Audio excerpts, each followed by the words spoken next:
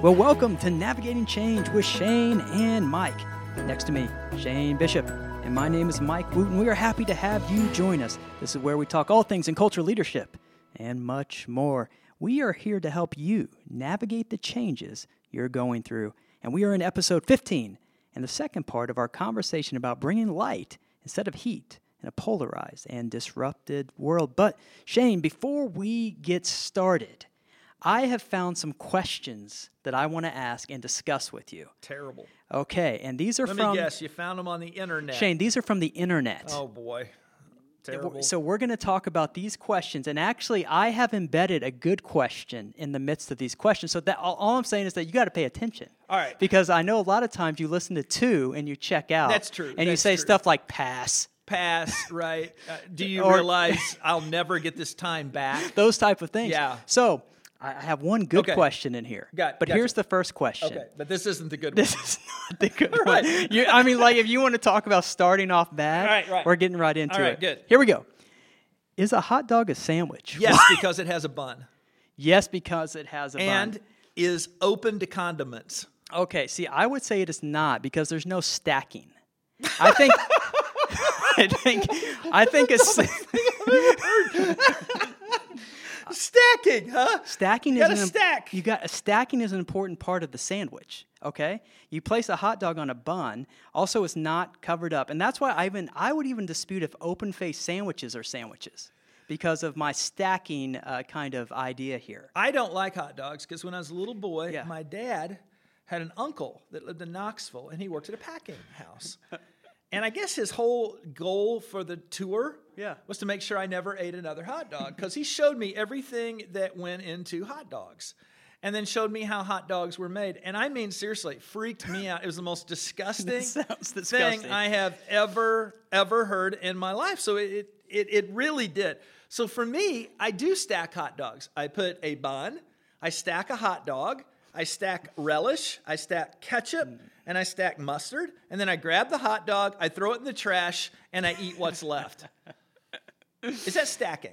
That's not stacking. You know what I've never really been a hot dog fan. However, there's these hot dogs called Hebrew Nationals. I've seen those. So you get 6 of them for like $6. It's ridiculous. Right. Okay. Would you say it's an expensive hot dog? Which is seems like because you know what they're made of.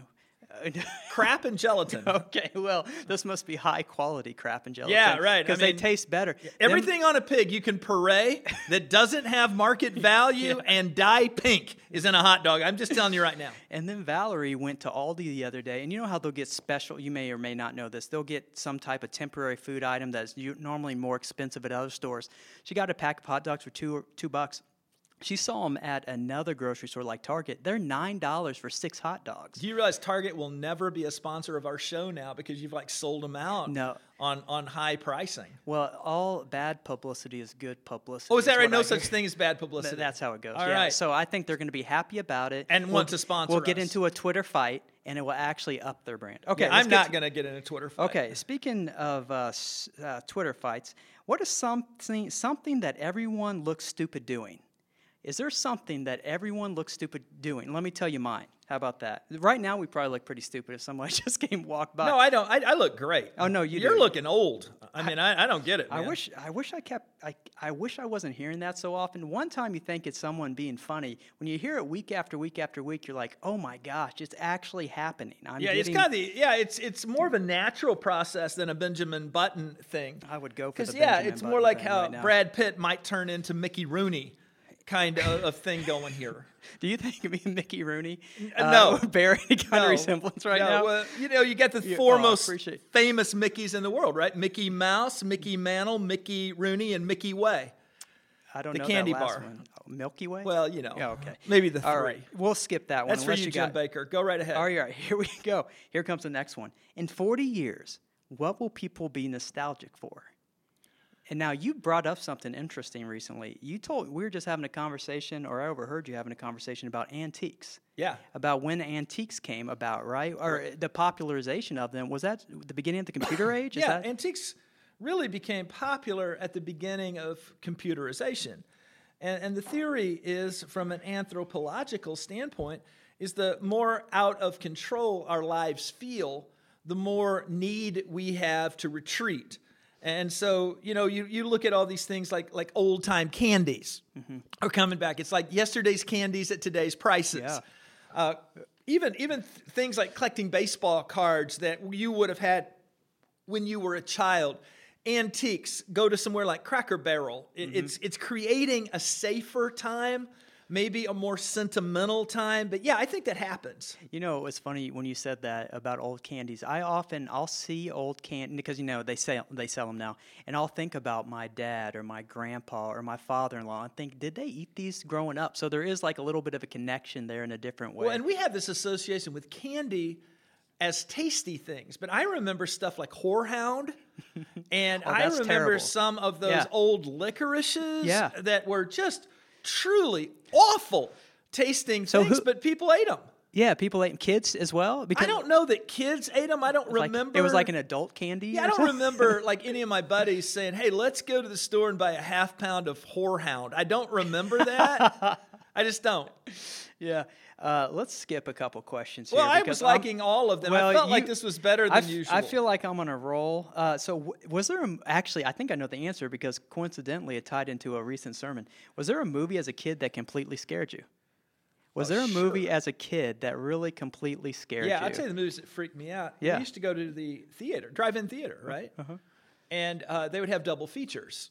So Mom and Dad would take us to watch Chitty Chitty Bang Bang. Do you remember the show? Yeah, Chitty it's Chitty on Bang Disney Bang? Plus now. We love you. Right. But if you turned around backwards, you got to watch Planet of the Apes because it was on a different screen. But I never had sound. I was in my late 20s before I realized Planet of the Apes were not silent movies. Oh, wow. So they never had sound, but I would watch that and it would scare me. I mean, it really, really would. So I think the first movies I ever watched that scared me were the Planet of the Apes, the silent movies. The silent movie. So you're in the backseat of the station wagon. Right. Whatever car, and then Mom and Dad are looking ahead and you're sneaking. They're watching Dick Van Dyke in Chitty Chitty Bang Bang, right? Is it Dick Van Dyke or was it Barney, what's his name? Barney Rubble from the Flintstones. He was a cartoon, Barney. Mike. No, what's his name from Andy Griffith? I have no idea. Don Knotts. No, I don't think it was Don Knotts, but we can see. We won't. No, I don't neither care. One of us will. No, neither of us. So that will not happen. No. Okay. I don't want to leave you. These are both terrible. Okay. But you wrote them. How can anybody write a question and say they're terrible? I wish they would write better on the internet. How about this? Finally, toilet paper. Does it need to go in with over you pull it or over or under? No, toilet paper is like a waterfall. It needs to gently cascade over. The roll, it cascades over gently. And then from there, you have perfect access for a nice, crisp tear along the perforated lines. See, I'm more of an under. I feel like it looks tidier, and I feel like it's going with the direction that you're in. Now, see, you don't have a good crisp, though. I mean, you're just pulling it, and it's just flying out of there, man. It's just flying out at you. I think we've discovered a lot of your problems just now. You're an under. Just listen. I'm kind of an over. You guy. Are. Yeah. You're over. I'm under. Under. Over under. There you go. Well, we want to apologize for that first segment. Just kidding. All right. So we want to get into our content. Yeah. Our only sponsor just asked for his $10 back. Exactly I just got a text. So. Well, let me quickly recap our last episode. We are in part 2 of our conversation of how to bring light to a world that is full of heat. Here's what we talked about last time that can help you navigate through the changes that you need to walk through. First, realize we might not be right, at least about everything. 2, listen as much as you speak and read as twice as much as you write. 3, treat everyone well, even those who disagree with you. 4, control your impulses and don't get dragged into nasty debates. If you missed our last episode, we encourage you to go back and catch up. So let's move in here to our next tip, Shane. Before we do that, though, I want to comment on 2 things. I would say, especially those that disagree with you, treat them well, because that shows that God is doing something in your life. And on don't getting dragged into nasty debates, you never want to get dragged into that, because let me tell you how it always ends. It ends up with you arguing with someone that has 3 Facebook friends and a cat as a profile picture. That's not where you want to go, Mike. No, it's not at all.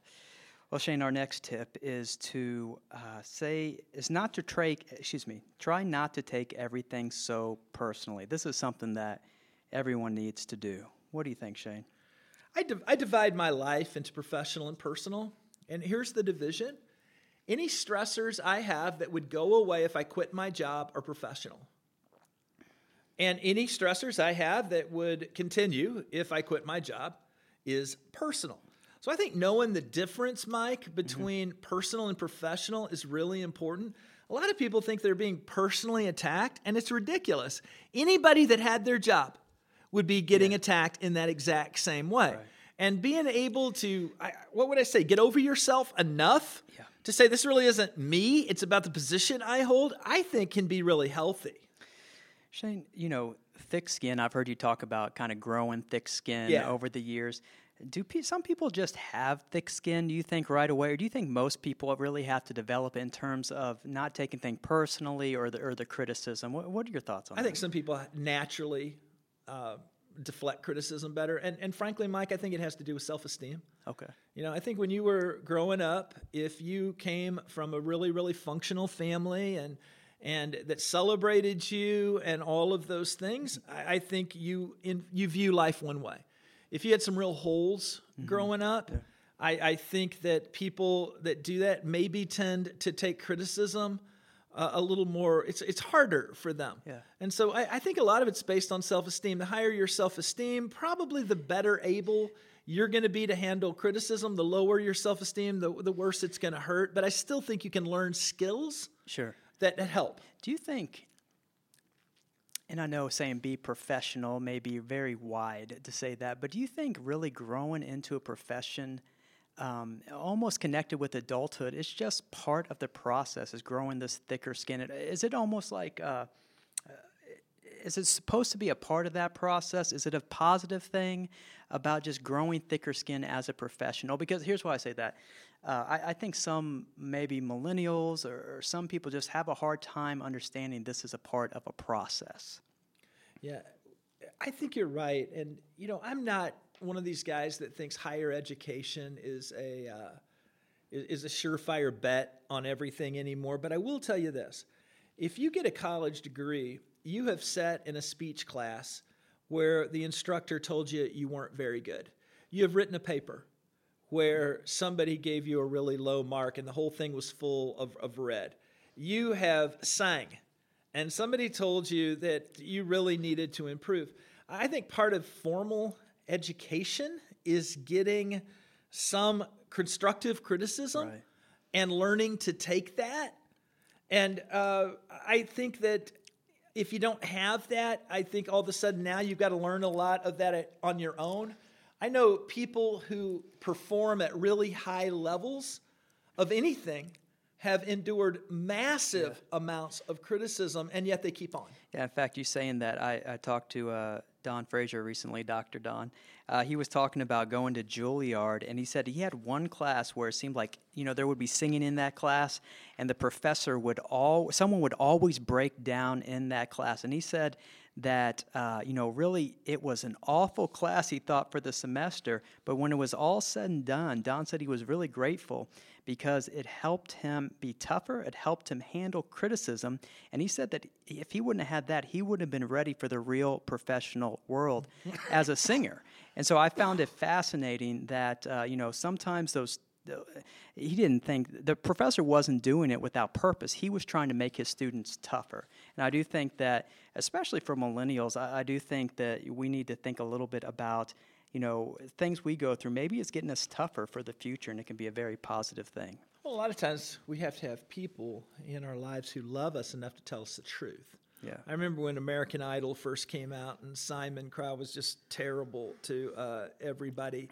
But somebody would sing and they would just be awful, and he would say something very insensitive for the entertainment of the audience. But then they'd kind of start crying, and they say, well, my family told me I was a great singer. And I'm sitting there thinking, your family lied to you. Right. They did not do you a service. Yeah. We got to have people who love us enough to tell us the truth. And for me, Mike, I can take criticism from people who love me and want what's best for me. That is constructive. Yeah. Critics don't help me at all. Very good. And we have to have those people in our life. Well, Shane, another way we can bring light instead of heat is through prayer. How can we use prayer to bring that light? What if every time we wanted to make a snarky comment, instead of that, we actually prayed for someone? Do you realize the Bible tells us to do that? To pray for those who persecute you. You realize nowhere in the Bible does it say return snark for snark. But it does say to pray. I consider prayer to be a self-management skill. Let's say you're working on your impulse control. How about before you post anything, you pray about it and just say, God, I've got this in front of me. Is this something that'd be helpful? Is this something that would honor you? What if we prayed about things before we posted them? I think prayer is the most underutilized of all of the true spiritual weapons that Christians have. And putting it into play, I think there's no downside. Absolutely, Shane. One of the things this reminded of me of you were talking is about how sometimes, though, because you were talking about snark that people bring our way, is that sometimes they have a valid criticism that maybe we haven't brought into account. So obviously we should pray for them. And I think you've told stories before about how people have come to you with a lot of heat, and you kind of step back and objectively try to figure out if they had a point or not. Has that happened before? And have you found that sometimes those criticisms are true even though they're bringing a lot of heat your way? Yeah, we can't just instantly dismiss every criticism simply because somebody's giving it in a uncivil way. And so one of the things I try to listen to, somebody writes me a letter and they list 10 reasons I'm the most terrible human being that's ever lived. I think one of the things you want to do right away is just say, well, that's all ridiculous. But maybe it's not all ridiculous. God doesn't always speak to us through our fans. Is there anything in there that is a point? Yeah. Does the person have a point anywhere? I think it's fair to ask ourselves tough questions. I think it is fair to say, Mike, who is someone to say, well, I can't be questioned? Are we God? Right. I think it's not always a bad thing, and I think wise people can grow. Yeah. By paying attention and not just dismissing everything. And I think that talks about you have to have some thick skin to do that. Right? You can't, if you just don't dismiss it, to really look at that, look ourselves in the mirror, you have to have thick skin. But also, because one thing I do see happen in the Christian world, we have to pray for people. But sometimes I do think people use prayer in a way that is not, they're not in the reality of the moment. And so I just think that both, we pray for people, but we also have to be, able to listen and maybe if someone has a valid criticism. We shouldn't just too easily write everything off. Yeah. And I don't mean this in a bad way, or maybe I do. Just because somebody's an idiot doesn't mean they don't occasionally have a good point. Right. And just because somebody gives you something in a way that's very difficult to receive it doesn't mean that there's not something there to be received. All right, we're going to go into our final way to bring light instead of heat. It's about thinking through the other person's perspective who stresses us. What do you think, Shane? I love this one. Just remember, that person that really, really stresses you, you probably stress them too. That person that you just can't unfriend because you're too closely connected by relatives or something to that effect. That person that every single thing they post just gripes you at the innermost level, you probably stress them just as badly. And I think that's a lesson in self-awareness. I have found over the years that people will come to me and they're all stressed about the church. I have found 99% of the time the church is stressed about them. So it's really a door that swings both ways. So keep in mind, if somebody's really stressing you, you're probably really stressing them. That's a great lesson in self-awareness, maybe a little bit of empathy at the same time. Well, Shane, we're going to close this out. We've been talking, of course, about light, having light of Christ in the midst of heat. Are there any final thoughts you want to give our audience before we finish today? I think if there were two issues that have to do with light instead of heat that people could really work on, number one is just self-esteem. I'm going to say that the more healthy your self-esteem is, the better you are going to be able to deal with conflict, period. And conflict will be more navigable if you have higher self-esteem. And I want to be very honest with you. if this is a reoccurring problem for you, it will show up in many areas of your life. This is one of those things that I would get some help with. I'd get some professional help with. Because if your self-esteem's low, you're always going to take things the wrong way. You're always going to think you're the one that made the mistake. You're always going to be down on yourself. You're always going to listen to every single thing bad said about you. You're always going to believe your critics. And so I would just say get some help with that. That's a really, really tough way to live. So that would be one of my thoughts. And my final thought when it comes to just being light is just pray for discernment. One of the callings I feel that I have on my life is to bring light. I want to be a positive person. I want to point people to Jesus. I'm going to stand my ground, but I'm not going to make enemies out of people that disagree with me. It doesn't mean they won't make an enemy out of me. I always said it takes two people to have a war. So they may consider me an enemy, but I'm always going to leave them one enemy short of a war. And so I'm just not going to go there with them. And so when it comes to shedding light, if we're just clear about our mission, if we're clear about what we're trying to do in our lives with our families, and if what you're trying to do is point people to Jesus, if what you're trying to do is point people to a more civil place, if what you're trying to do is make a stand for the things that are important to you, but do it in a way that can be received by others. If that's what you're trying to do, I would just stay in line with your own mission. Think through everything you do, particularly things that you're doing when there's all kinds of heat flying around. The last thing fires need is more gasoline. What happens is it just creates more heat. Light is found on the other side of the heat. A lot of times I will start writing a blog when everything is breaking loose. I will not publish that blog until I feel I have something to say. And I've written a lot of things that I never published because I didn't feel like I had anything helpful to say. But at the end of the day, we're going to have a choice. Every minute of our life, we can add to the heat or we can shed some light. I want to be a light shedder, not a heat spreader. Amen. We pray that clarity touches your heart and your mind today. Well, we are so glad that you could join us for Navigating Change with Shane and Mike. Be sure to subscribe to our podcast. If you'd like to sponsor the podcast, reach out to me at Michael Wooten at mychristchurch.com. Thank you for joining us, and make sure that you keep the change.